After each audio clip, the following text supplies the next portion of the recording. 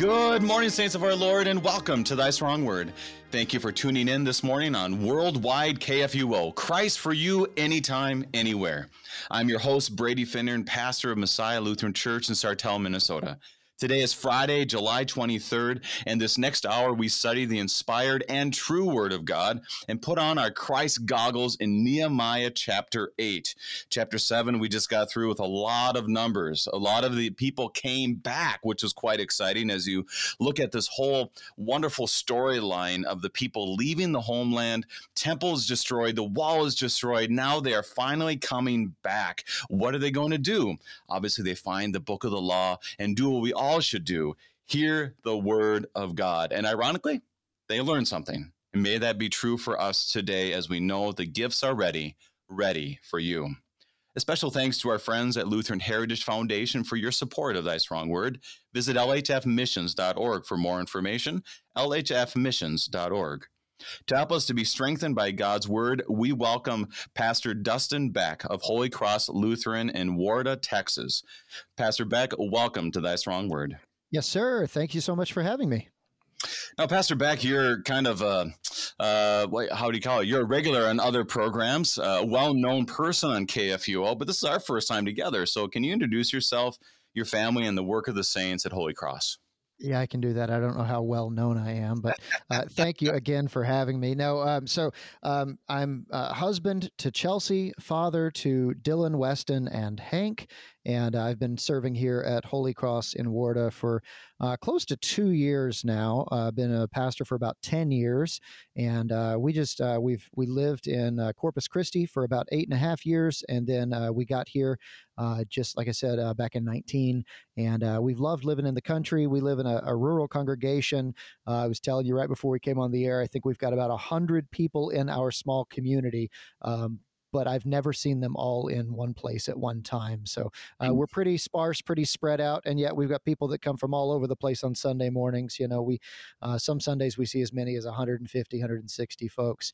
So it's just a well-kept secret out here right in smack dab in the middle of Texas, and it's a fantastic place. We've got a small LCMS high school on our campus, and so I have the privilege of teaching underclassmen religion there at Faith High School, and we just got a lot of other great things going on around here, you know?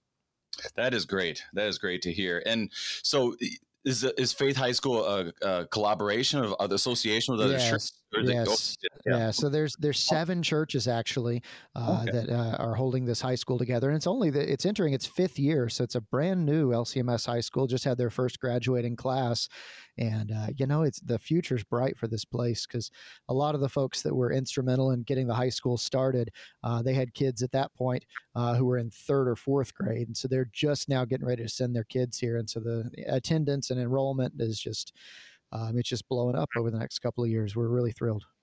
Well, and that's a good reminder for us. Yesterday on Sunday, I went to an ordination of one of our pastors in Western Minnesota, and it was just really a lot of fun to be part of. And one of the prayers that we have is that, the workers are few, but the harvest is plentiful. Yeah. And that's what we pray for our churches. And we pray that, continuously, but also to pray for good Christian, theologically sound teachers to go to our schools, because what a powerful reality is that when a teacher has a worldview of understanding what the Word of God says, Christ at the center, as we say here in KFUO, and to be able to mentor and mold and pray and care for these young people, what a wonderful message that is. So I encourage our listeners to pray, not only for pastors to be in churches as a curate of souls, but also our teachers to teach the faith and to mentor and to care for our young people. So that I encourage our listeners to pray for Faith Lutheran and all high schools schools across our country and our world. So any thoughts on that as a pastor of right next to a high school, Lutheran high school? Amen. Yes, please indeed continue to pray to the Lord of the harvest that he would raise up workers for his fields. Absolutely.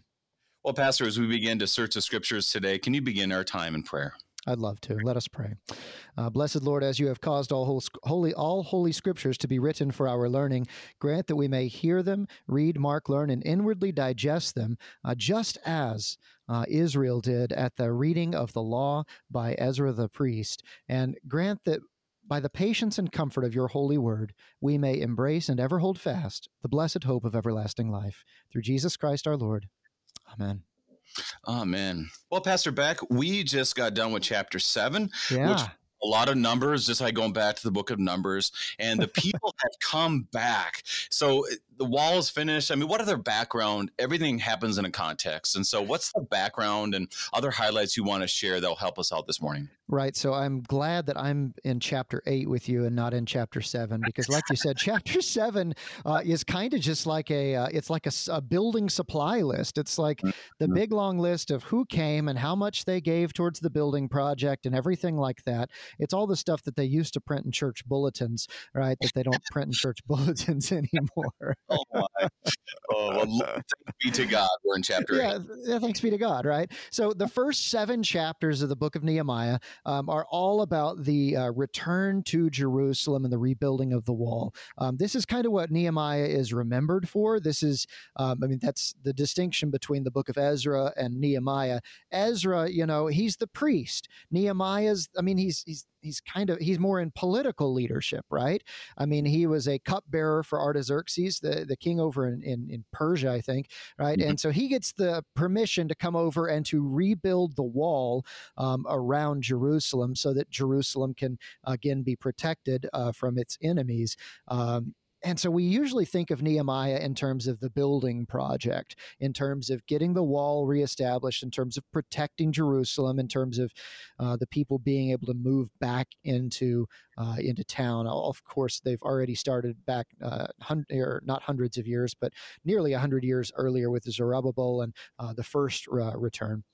But what we see here in chapter 8 is we're going to see sort of a transition. Now the groundwork has been laid. All of the construction is coming to a close, but we're going to begin in chapter 8 with the second really half of the book that's going to be talking not just about rebuilding the walls of Jerusalem, but now renewing the covenant. And so now it's going to become less of a practical, less of a building campaign, more of a theological, more of a spiritual campaign to rebuild the people of God. So basically, it's much like, now I don't want to make a one-to-one. Sure. A church rebuilds. They build a new building. They go there and they have kind of okay, we're going to plan it. We got the pie social after. We got the kids games. I mean, just your typical churchy stuff. Now the question comes, and this is something I think all pastors, I have not done this, but I grew up in this, where a new building gets done, is completed, and the question is, now what? So right. It's similar in that way. The question is, in chapter 8, in this turning point, this transition, as you said, is now what? Now, I want to ask this question before we begin. You said renew the covenant. So it's renewed. So what was the covenant, or what is the covenant for the people? Well, so this is the covenant of Sinai, right? This is the covenant. Specifically, the text is going to refer to the book of the law of Moses that the Lord had commanded to Israel. And so this is referring to the Torah. This is referring to the Pentateuch, the first 5 books, the books of Moses. And all of the covenant relationship that's built into that. But the specific relationship here is the Sinai covenant, in which God says, I am the Lord your God, the God of your fathers, Abraham, Isaac, and Jacob. I will be your God. You will be my people. And so then he delineates and he lists out, as my people, this is what life looks like. And he gives them the commandments. He gives them all of the different regulations, all of the different feasts, all of the different ceremonies, and all the different kinds of things like that. So this is what they're stepping back into after a couple of generations of being apart from it, and even more because it wasn't just the exile that they were away from the covenants of God, but really as Israel and as Judah fell away, they had generation upon generation of disobedience. And we're going to see a tearful reaction when the people actually hear the word of God in just a few minutes.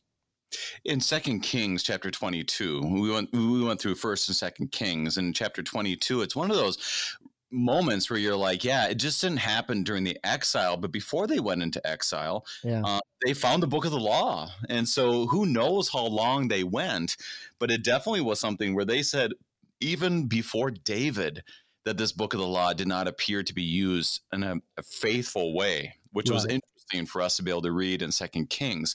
So it makes you realize there was no, quote, golden age. Yeah. And what it is to be able to know that they got back to the Word of God. As you said, when the Word of God is taught faithfully and preached faithfully, the Holy Spirit bears fruit. And that comes out sometimes in emotions, which is okay for us Lutherans to have a few emotions when we hear this Word of God. So I don't know how I feel about that, but we can continue on. Right, I'm going to hold it back right now. Yeah, exactly. So you ready to start, boss? Yes, sir.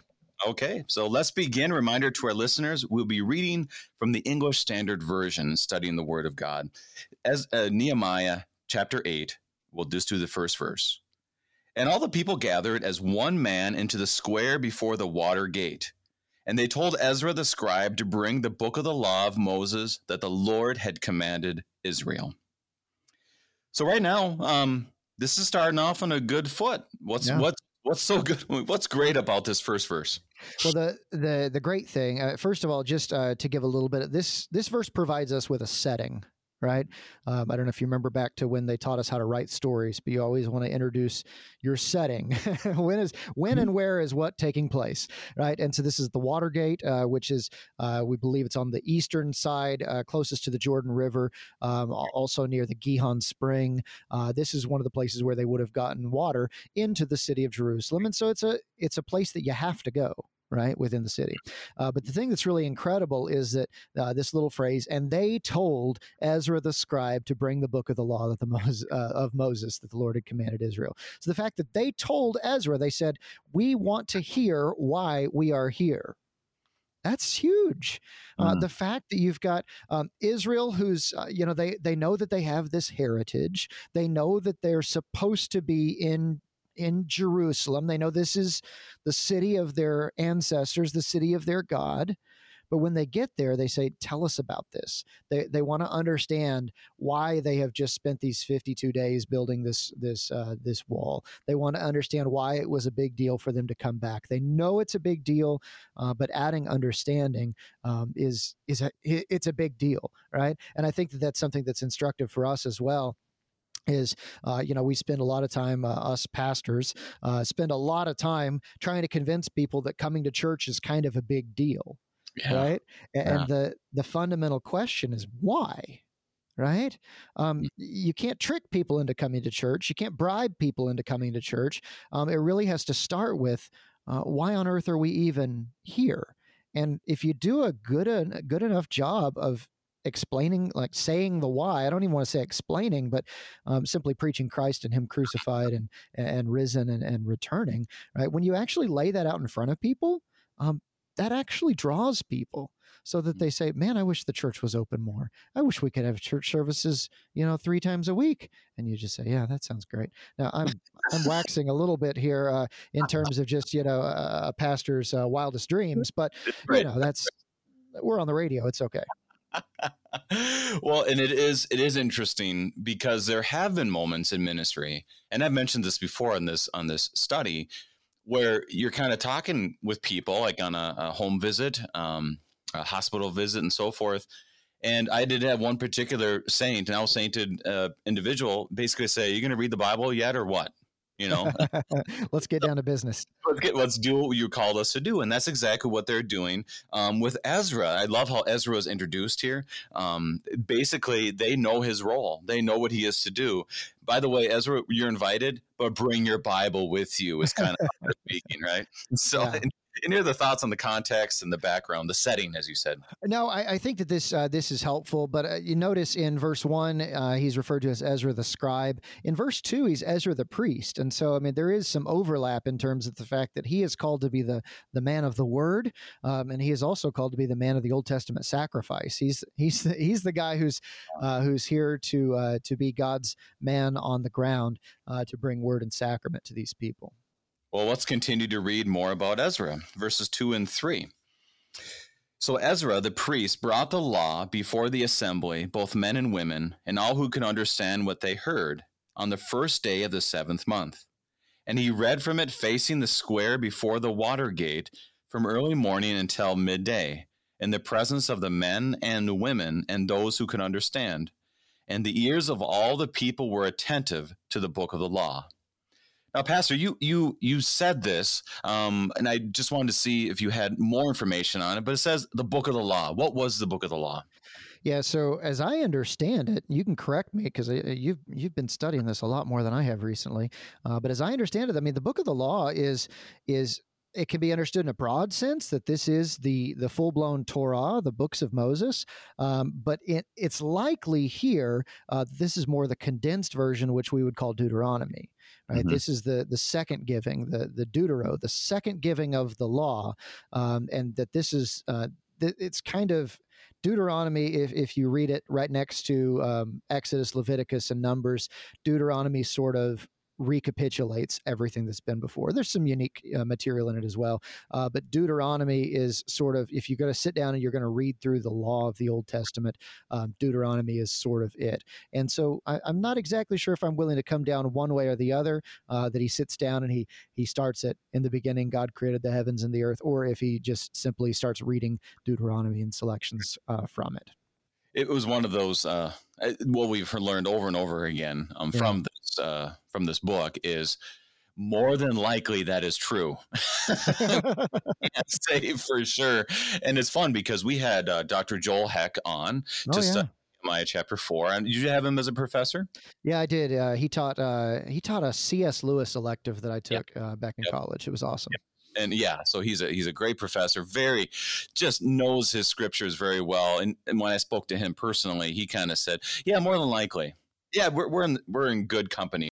And as we look at those verses, what is striking, and you highlight this in your notes, is that men and women and all who could understand were there hearing the word of God. Any thoughts on that?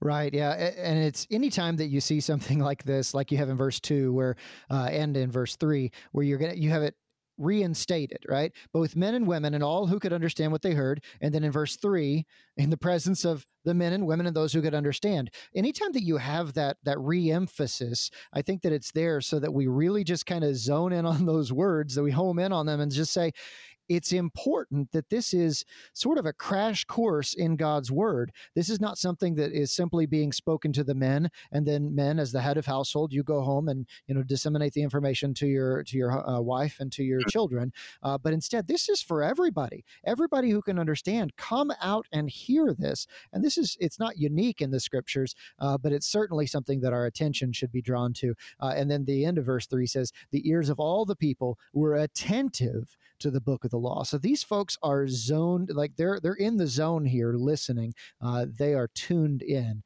to the word of God, which is exactly how we should be, right? Which would be, just think about how, like you said, kind of a utopian view of, oh, would that be so great to have that? But it'd be quite to see that these people were so hungry for the word of God because they saw God help fulfill what they were called to do and get the wall and to build the wall. And they did. And it was, I know Pastor Murby, as we went through chapter 3, which was another challenging chapter, to be honest, is talk about names and just information.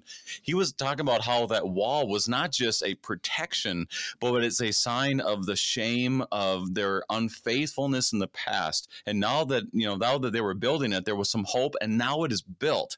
So there definitely is. They see hope surrounding them, literally, and now they want to find out more about this hope, which is what we obviously pray for in our own churches as well. So, any last thoughts? No, that sounds great to me. We're good with verse 3. All right, let's keep moving on. Now, speaking of names, now we'll get to a whole bunch of names. So verses 4, and we will go through verse 8, verses 4 through 8. And Ezra the scribe stood on a wooden platform, and they had made for the purpose. And beside him stood Mattaniah, Shema, Ananiah, Uriah, Hilkiah, and Maaseiah. On the right hand, and Pedaiah, Mishael, Malchijah, Hesham, Hashabadana, Zechariah, and Meshullam on his left hand. And Ezra opened the book in the sight of all the people, for he was above all the people, and he opened it, all the people stood. And Ezra blessed the Lord, the great God, and all the people answered, Amen, Amen, lifting up their hands. And they bowed their heads and worshipped the Lord with their faces to the ground. Also Jeshua, Bani, Sherebiah, Jamin, Akub, Shabbathai, Hodiah, Maaseiah, Kalita, Azariah, Jozabad, Hanan, Pelaiah, and the Levites. Help the people to understand the law while the people remain in their places. They read from the book, from the law of God clearly, and they gave the sense so that the people understood the reading.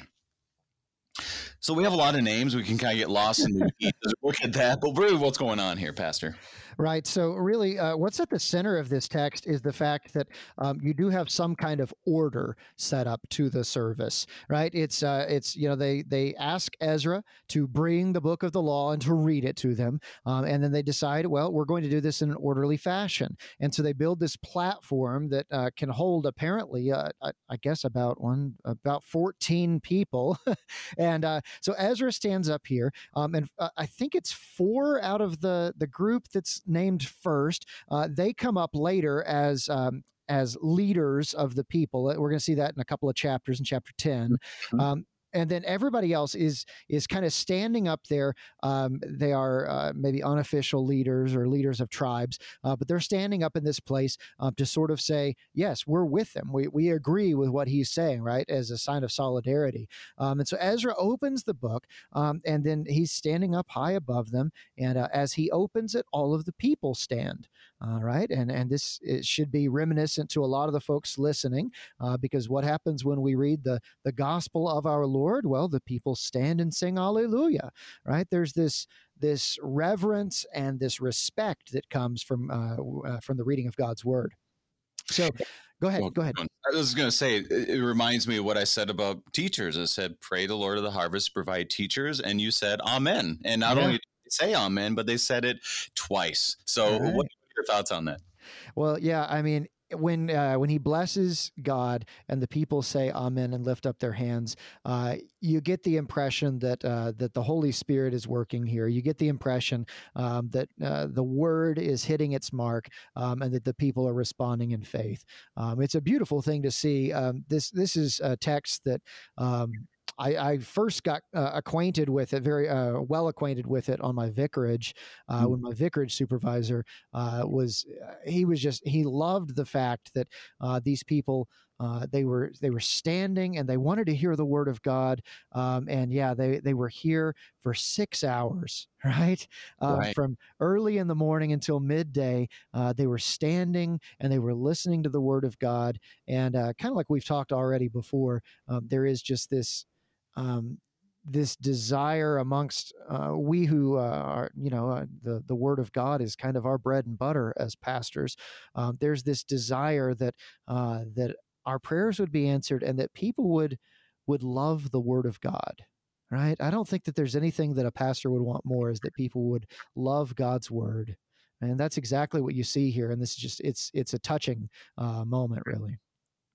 Yeah, you can definitely smile on I guess you'd say the behalf of Ezra, that he's reading this and not only are they hearing it, but they're making sure that other people understand it, that it's not just I preached a sermon or he read the book of the law, they heard and go, oh, I get it now. Because we all know that the first time parts of the scriptures hit you, you're like, I don't get it. Like, what is on? And that's why we have Thy Strong Word or Sharper Iron, and why you have your churches and your pastor and teachers and everybody. I don't get it. So we continually teach with Christ at the center, and that's what's happening. Not only is he reading this, but people are making sure that other people understand. So that's the second part, I think. Not only do they love the Word of God, but they're willing to help others understand the love of the Lord and what He's done for them and what He continues to do for them. That's one thing that struck me in these verses as well. Yeah. And so we've got standing, we've got lifting up hands, and then towards the end of verse 6, we've got bowing their heads and worshiping with their faces to the ground. So you see that this is a whole body kind of worship experience. This isn't just, you sit in your pew and you are entertained for 57 minutes or however it goes. There is there is a liturgical movement of reverence within these couple of verses, which I just think that's kind of neat. That's stuff that I'm curious about, and so I like to see it when it's in the scripture and it says, "Oh, that's why we do what we do." Okay, good. And then go ahead. Sorry, I keep cutting you off. I agree with you 100% because it is something where there is a physicalness to the worship, not only sacramentally as we believe in worship, but also that God gives us all of our senses and still takes care of them, language in the catechism. And that's why would that not be part of our worship experience? Now, I mean, I don't know. And then that's the thing is if people wanted me to start dancing, that would just be awful in every single way. But there's a beautiful way that we do worship and it's done in simple ways, but yet it shows reverence. It shows who we worship and, we don't worship each other. We worship the Lord and have a place to do so. So yeah, I'd like to think about that'd be interesting study. So any of our listeners, if you want to study the physicalness of worship, or I don't know how you define that, that'd be quite a fascinating study. And send it to us when you get done. So anyways, sounds like a good paper assignment. Exactly. 2 pages and have it to us by next week. Anyways, single space, please. Single space. Any other thoughts on these verses, Pastor? First 8 verses. So verses 7 and 8, again, you've got another big long list of names here, and we're told these are the Levites who are helping people to understand the law, right? And this is a beautiful thing, a beautiful picture of the way that the church works, where you have the pastor, but then you have other people in the congregation who are actually, in a way they're licensed, they're allowed, they're supposed to be helping out. They're supposed to be saying, "Oh, this is what this means. This is how you understand that." And it's maybe we could say even a small miracle here that the Levites are actually able to do what the Levites are supposed to do, right? Because not just the people of Judah and of Israel had fallen away and forgotten the law, but the priests and the Levites too. And so you got a good one here with Ezra, and then it sounds like you got some other of these Levites with difficult to pronounce names for the most part. You've got them here who are ready to help. They're reading from the book, and they're giving people the sense. They're giving people the understanding, the way of looking at it, so that the people could understand the readings. This is good. It is powerful stuff. But right now we need to take our break. We are studying Nehemiah chapter 8 with Pastor Dustin Beck, and we'll be right back.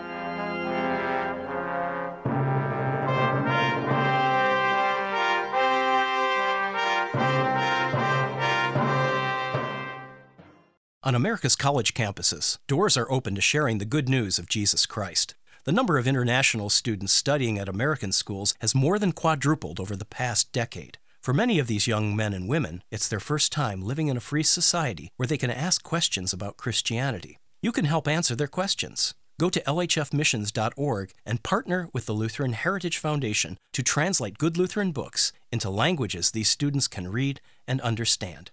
lhfmissions.org. And welcome back. We are studying Nehemiah chapter 8 with Pastor Dustin Beck. And as we have looked at these first 8 verses, it's one of the dangers for me, at least, is you hear that and you say, boy, why isn't that happening at my church? They're listening to the word, they're teaching, they're doing their vocation. As you said, the Levites are doing that faithfully. And it can get overwhelming at times because you read this and you give thanks to the Lord, but also you're like, well, that's not like it is for us. Any thoughts on how we filter that, or how would you address somebody who sees that and goes, well, how come that's not happening at Holy Cross Lutheran Church? What would you say? It is. Oh, no. That wasn't the answer you were looking for. I've really become a fan of reminding people that we are called to be walking by faith Christians and not walking by sight Christians. That's something that I've started expressing to a lot of folks, is that we don't always get to see the glory. We don't always get to see the excitement. We don't always get to see when things go really well. But the way that it usually works is that other people will see that in us. Other people will look at us and they will say, wow, you Christians, you have a different way of conducting yourselves. I'll never forget, there's been a couple of funerals that I've been a part of where a large swath of the family was not in the church. And to see their reaction and to have them come up afterwards and to say, I just don't understand you people, and how, the kind of joy that our family who goes to church and that you, their pastor, has at a funeral service, and I'm just like, yeah, I mean, I can understand that you don't get that, Right. and so we have that opportunity to witness. But like I said, I think that a lot of times other people will see this before we see it, if that makes a little bit of sense. And so we're called to abide in Jesus's words. We're called to just, kind of keep your nose to the grindstone there, and just trust in God's word. And the rest will take care of itself. I mean, that this world is full of crosses. That's our experience. Empty tombs and glorification and all that kind of stuff, that's in the world that is to come. That's why we pray, come Lord Jesus, come soon. But that ought to, it doesn't always satisfy that answer or that question, but that ought to satisfy it, is to say that right now we're people who walk and live by faith, and that should be enough for us for now. That is great. And how it manifests is so all over the place, as far as that. I think about this when I work with our young people and my own kids. I have 4 children, and to be able to look back in my life, and I mentioned this in the program again too. As our listeners realize, I repeat myself quite a bit, but one of the realities is I grew up in a pastor's home, and I realize now how much those people in that congregation were praying for me and my sister. Yeah. And so when I'm able to see some of them, and they're joyful to see me, and some people might not be, but the people who are joyful to see me again, I had a moment where I was able to see like 10 ladies in a restaurant in my old hometown, and at one time from that church, and they all knew who I was, and they're joyous to see me. And then it kind of hit me over the head. I was like, wait, these are ladies, because they were there for a Bible study, for their own Bible study. And I was like, these are ladies that prayed for me growing up. These are ladies my ordination. I mean, these are the ladies that did all of that. And that's where you're able to see the joy. I mean, I didn't see that at 18. I didn't see that even before at my ordination. I didn't see it till I was almost 40 years old. But that is kind of like that goes by that, walking by faith, not by sight. And sometimes God gives us a little bit of the mentoring and the joy that you see that the Lord gives to us here on this side of eternity. So that I keep going back to that one because it just means so much to me. So yeah, that's great. Thoughts before we move on? No, that's fantastic. I love that. Verses 9 through 12. And Nehemiah, who was the governor, and Ezra, the priest and scribe, and the Levites who taught the people, said to all the people, the day is holy to the Lord Yahweh your God. Do not mourn or weep. For all the people wept as they heard the words of the law. Then he said to them, go your way, eat the fat and drink sweet wine, and send portions to anyone who has nothing ready. For this day is holy to our Yahweh. And do not be grieved, for the joy of Yahweh is your strength. So the Levites calmed all the people, saying, be quiet, for this day is holy. Do not be grieved. And all the people went their way to eat and drink and to send portions and to make great rejoicing, because they understood the words that were declared to them. This is where joy comes in the morning, the psalmist says. I mean, this is where you can't help but smile when you read these verses. So what do you find in these verses? Well, those very last couple of words are so profound. They had understood the words that were declared to them. I think that if a pastor could get what they wanted every Sunday, it would be that the people understood the words that were declared to them. Because a lot of the time we just don't know. Yeah. And so, I mean, that's the happy ending to this text. I know we've got more text to cover, but yeah, there's this understanding that comes, and so we can rejoice in that. But we do need to look at verses 9 and 10 before we get too far in. It's interesting to me that the people are weeping. The people were crying as they heard God's word. And you don't know necessarily if they're crying on the one hand because, they had this wonderful covenant. God said, I will be your God and you can be my people, and they have just completely trashed the thing. They've completely forgotten about it. Think about, a couple of, guys our age who are standing here hearing this perhaps for the first time, and just, that would bring tears to your eyes. Mhm. Nobody told me. I had no idea that this was what it meant to be an Israelite. I had no idea that this was what it meant for Yahweh to be my God. And so there, you can understand in that way. You can understand it in the idea, or in terms of the fact that when your sins are brought before you, when you hear the law of God, sometimes you do have that reaction where your eyes begin to well up, and you begin to cry, because, well, that's how much need of a savior you've got. And then the other one, maybe this is just joy, because I mean, for them, this is the promised land, right? I mean, they've arrived back in the place that God had set aside for them. Now they're here and they're doing what they're supposed to be doing, which is listening to God's word. He's telling them why they are here, and it's because of his covenant.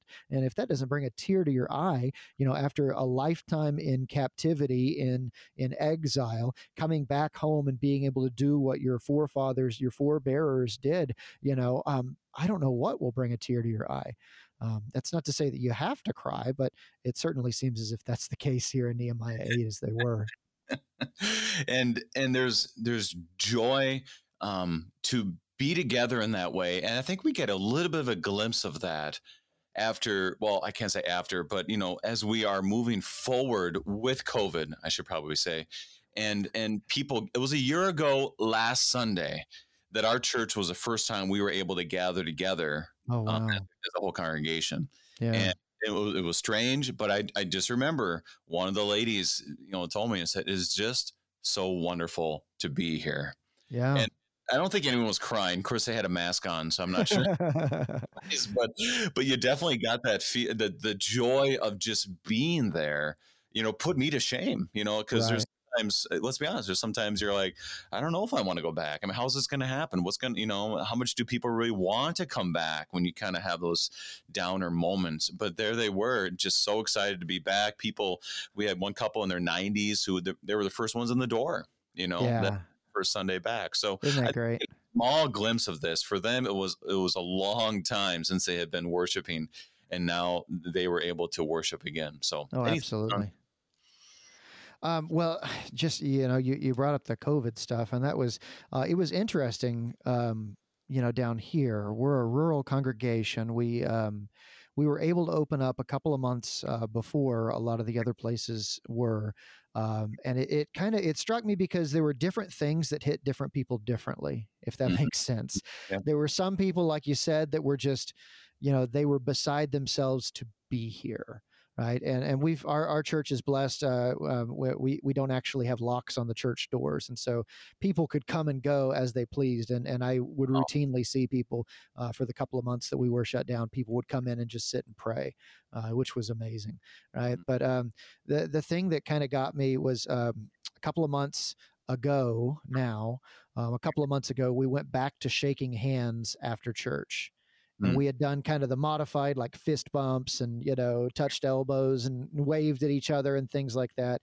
And going back to shaking hands was tremendously impactful for a lot of the folks in the congregation. But the thing that finally got me, and I actually did well up a little bit, I'm not an emotional person at all. The thing that got me was about a month ago, we finally returned back to the communion rail. We've been doing kind of a modified kind of walk past, very small tables, individual families, things like that. And now we've actually returned to the rail. And one of our members who had lost his wife a couple of years ago had said something about it's nice to be back at this rail where we knelt at our wedding, where we received the Lord's body and blood together. And it's just nice to be back. And that pushed me over the edge. It's there's something beautiful about the place. And again, back to before, as we talked about the actions of kneeling or bowing, the actions of being there in God's presence. And there's something about that that's special, and it can tug at your heartstrings. And as you said in our introduction today, that's not a bad thing for Lutherans. Sometimes you get to have feelings. Just don't hang your faith on those feelings, because feelings are they're transient. They're here today, gone tomorrow. Feelings are a part of who we are emotionally, but at the end of the day, it doesn't matter how we feel about God's love for us, because he loves us, whether we're excited about it or whether it's gotten a little stale in our hearts. So As we continue that thought, I mean, yeah, and now we know we won't get many tears out of Pastor Beck or too many emotions, yeah, but that's okay too. But it does happen, and we give thanks for that, because he says, "For the joy of the Lord is your strength." yeah, What I find interesting is that there's joy there, and the joy doesn't stop. But in verse 11, it says, "Be quiet, for this day is holy. Do not be grieved." They calm right. all the people, saying, "Be quiet, for this day is holy, and do not be grieved." So there definitely is that opportunity of a calm joy, a calm reality, because what we're doing here is, I would say, there's part of a reverence to this.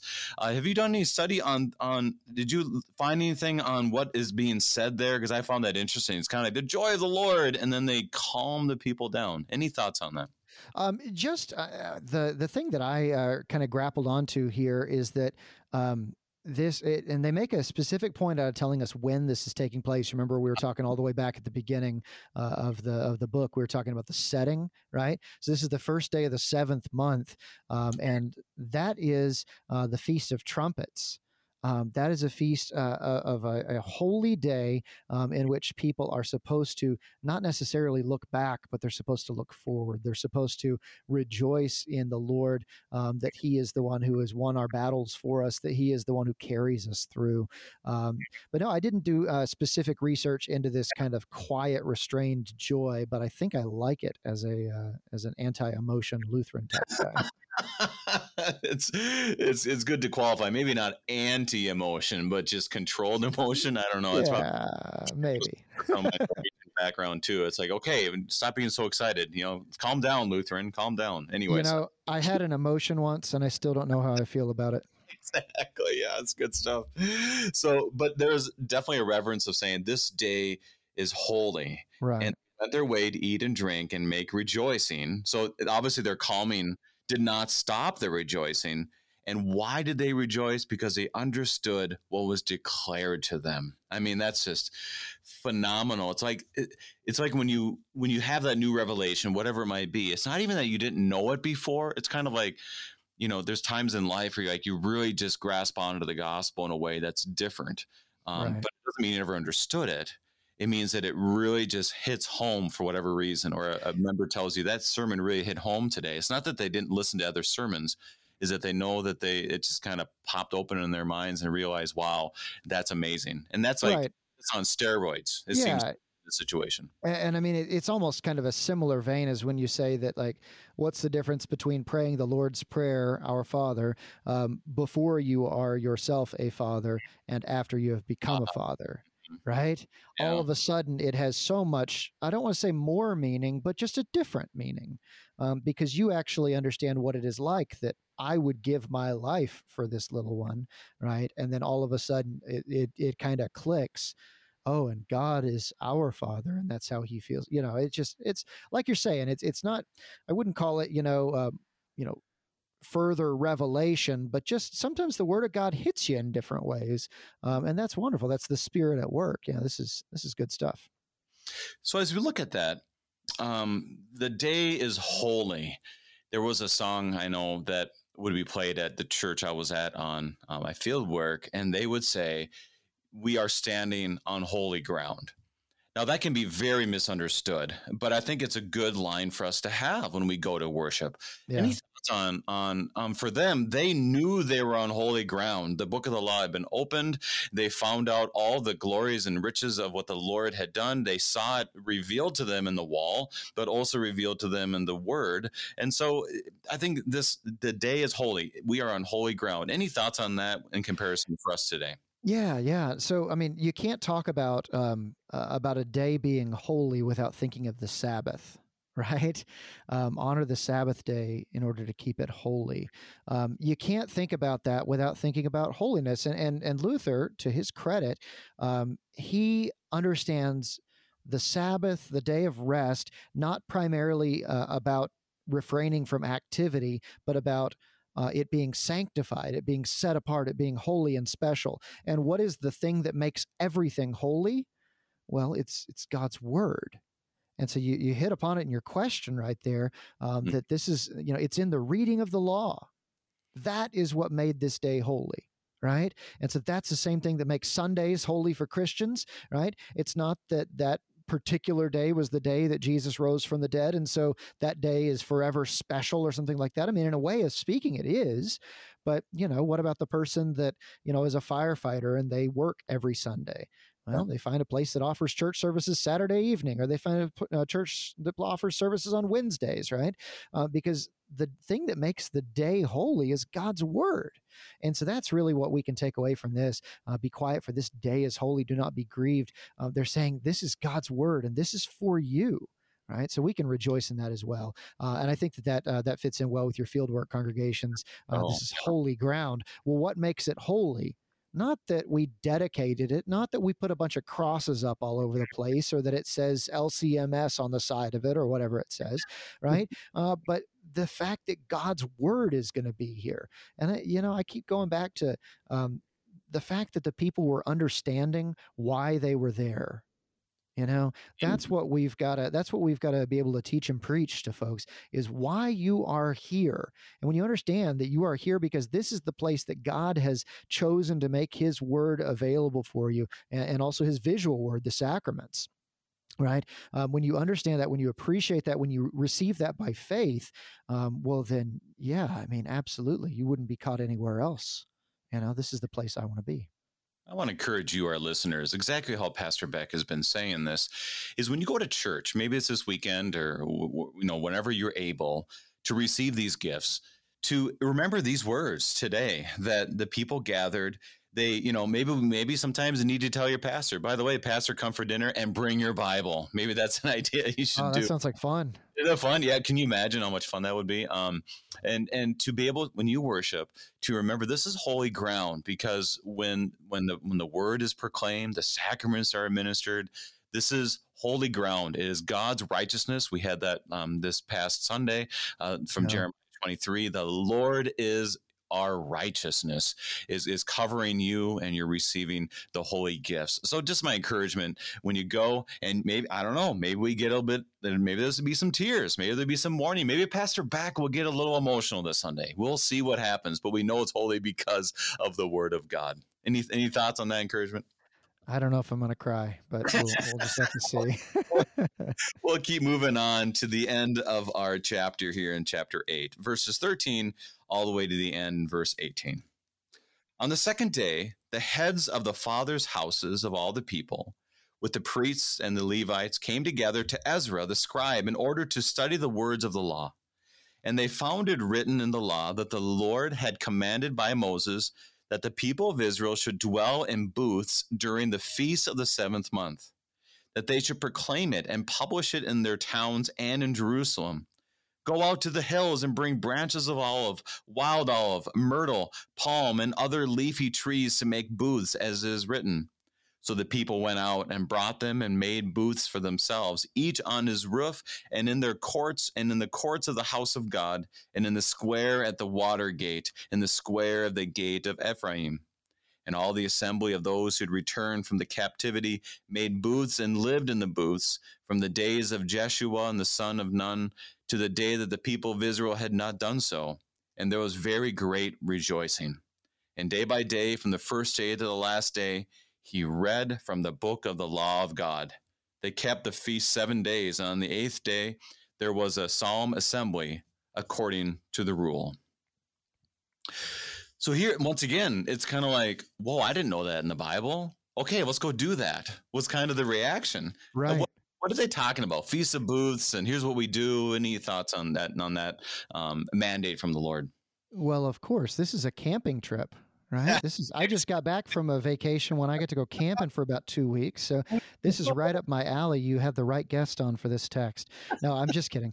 So the Feast of Booths, it actually comes to us from the Old Testament. This is part of Leviticus. This is part of Deuteronomy. This is what is given to them as a reminder, an annual reminder that they wandered in the wilderness. for 40 years.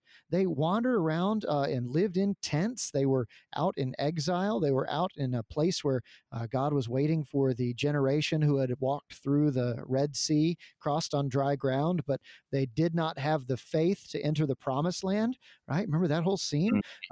And so those who had walked by sight, they are not permitted to enter the promised land. And so they all die in the wilderness. And now those who will be walking in and crossing the Jordan River, rather, into Canaan and to take possession under Joshua's leadership, those who were walking by faith, they lived in tents. And so now Israel, from now on, every year, 7th month, 15th day, you guys are going to go and you're going to do the same thing.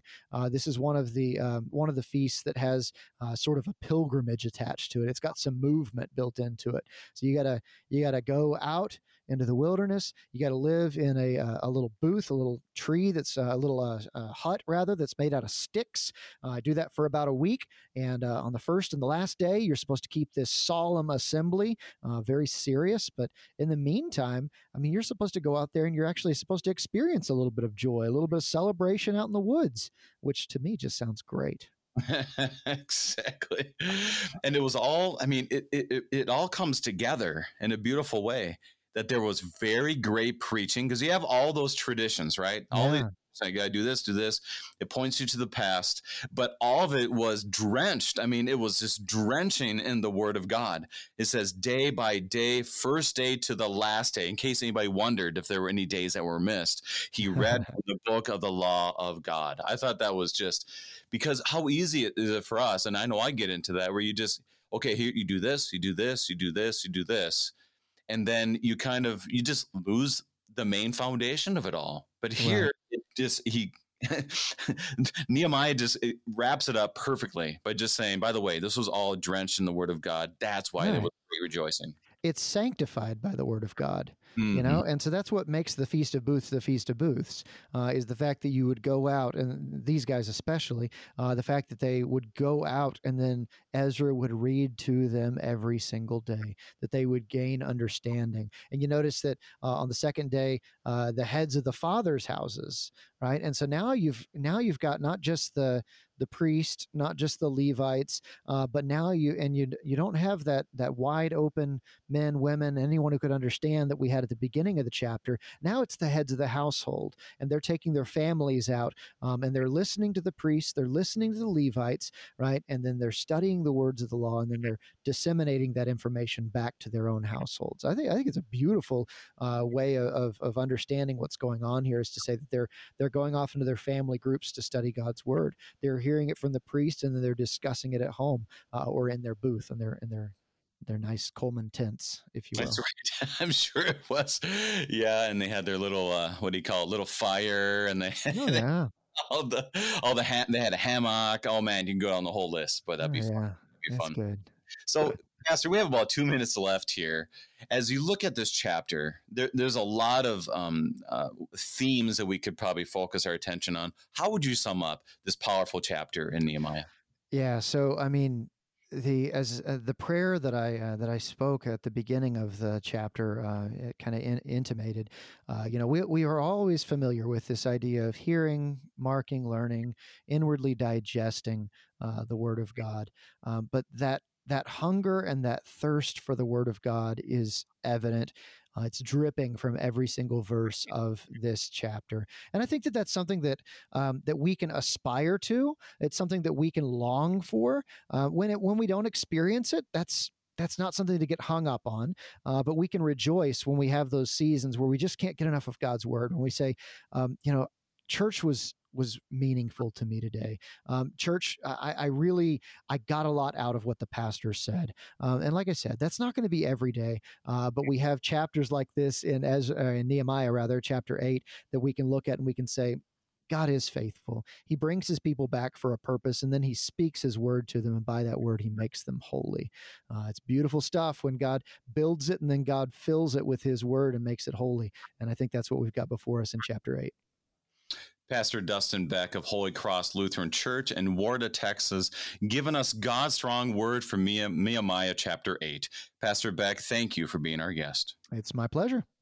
Saints of our Lord, God's people gather around the word and prayer, and they learn something new. But not only that, it brought emotions, it brought feelings, and it refreshed them because they knew of the Lord's grace upon them. And this is what our Lord does for us. We gather around his gifts. We not only learn new things, but are refreshed by the grace on account of our Lord Jesus Christ. Go and receive those this weekend. Go and receive it from your church, from your pastor, and be refreshed because you are standing on holy ground. I'm your host, Brady Finner, and pastor of Messiah Lutheran Church in Sartell, Minnesota. Thank you for joining us, and the Lord keep you safe in the palm of his hands.